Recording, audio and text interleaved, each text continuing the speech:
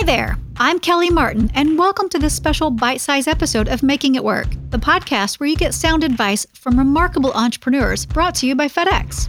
This is not a new episode, but a collection of some of the best bits from Season 2, Episode 8. This time we discussed struggles with mental health, a warning that some of it will be difficult to listen to. But these small business owners and everyone here at Making It Work want you to know that you are not alone. We believe talking about mental health is a vital first step. Asking the questions is Tom Scallon. Before I spoke to these small business owners about mental health, I asked them whether they were comfortable talking about it. They all said yes. So let's begin the conversation with Mayra Hernandez. She co-founded Chicago Coffee House Back of the Yards Coffee Company in 2016. Severe anxiety attacks at work ultimately led to a breakdown and hospitalization. After seeking help, she found that she needed to take a break from the business and have some alone time. My anxiety attacks would last for about an hour, and sometimes I was having up to 2 or 3 anxiety attacks a day. Unfortunately, this was happening sometimes while I was working, but after much therapy and reflection and soul searching, I realized that I've been carrying a lot of trauma from past experiences, and that the stress from running a business kind of just exacerbated everything and brought a lot of things up to the surface. And then you start to learn that you're not the only one and that a lot of us are struggling with this. So it actually becomes more healing for me to speak about my experiences with anxiety and depression. So it is important to talk about it. I want to normalize it as much as possible. My first interview was with Nick Hawks, a San Diego-based entrepreneur who started his business Paleo Treats in 2009. And he got something off his chest pretty early on. You know, there's plenty of people who commit suicide, and this is pretty close to me because it just happened 2 days ago to the guy who started the company with us. You know, suicide in general is this really taboo topic, which is nonsense because so many of us go through struggles with those thoughts. And those are to different intensities. And so I look at that stuff and is mental health, you know, an important part of being an entrepreneur? Like, it's as critical as making money.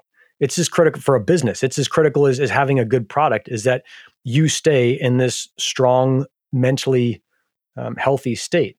And whatever the tools are you use to achieve that, whether it's meditation or, you know, physical health, whether you're doing cold water immersion or you're doing intermittent fasting or red lights or whatever wacky kooky stuff, you know, rainbow bathing, whatever's out there, is that's on you to maintain that as much as you can.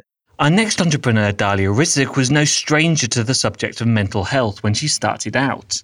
Before she founded her New Hampshire-based business Buckle Me Baby Coats in 2017, Dalia worked as a mental health counsellor. That's helped her recognise the warning signs of depression, as well as reminding her that success shouldn't come at the expense of your mental health. I think they're the same as the red flags for any depressive symptoms. Are you having a hard time getting up in the morning? Are you finding it difficult to find joy or happiness in the small details of your life? Are you negative and irritable most of the time? Are you tired all of the time? Not tired in a way that is, I'm just tired, but more tired in a way of that deep sort of hopeless exhaustion that often comes with depression. You know, you have to watch for those, and you want to watch for patterns. And if you're starting to tie those things together, my product is not successful, therefore I'm not successful.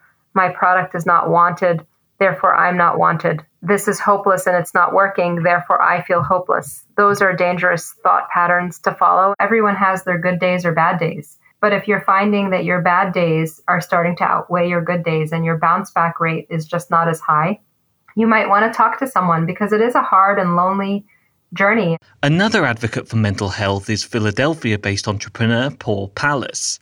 As CEO of hardware supplier Swissco, pressure kind of comes with the terrain. But when the pandemic hit last year, that became a lot more difficult, and the stress of uncertainty almost became a little too tough to handle.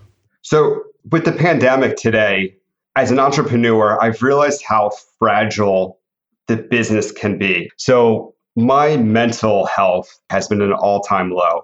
It's not just from work, it's from living during a pandemic, living with my young family, of no longer being able to have releases of going out to restaurants or getting together at parties or friends. It's been really tough. So no longer do I have outlets. I also have to worry of my business could be hurt and could go away. It's just, there's a lot of scary thoughts out there right now. And I think, I don't think entrepreneurs should be scared to actually reach out for help if it's necessary. Reach out to talk to a therapist. If you're struggling, you need to seek help.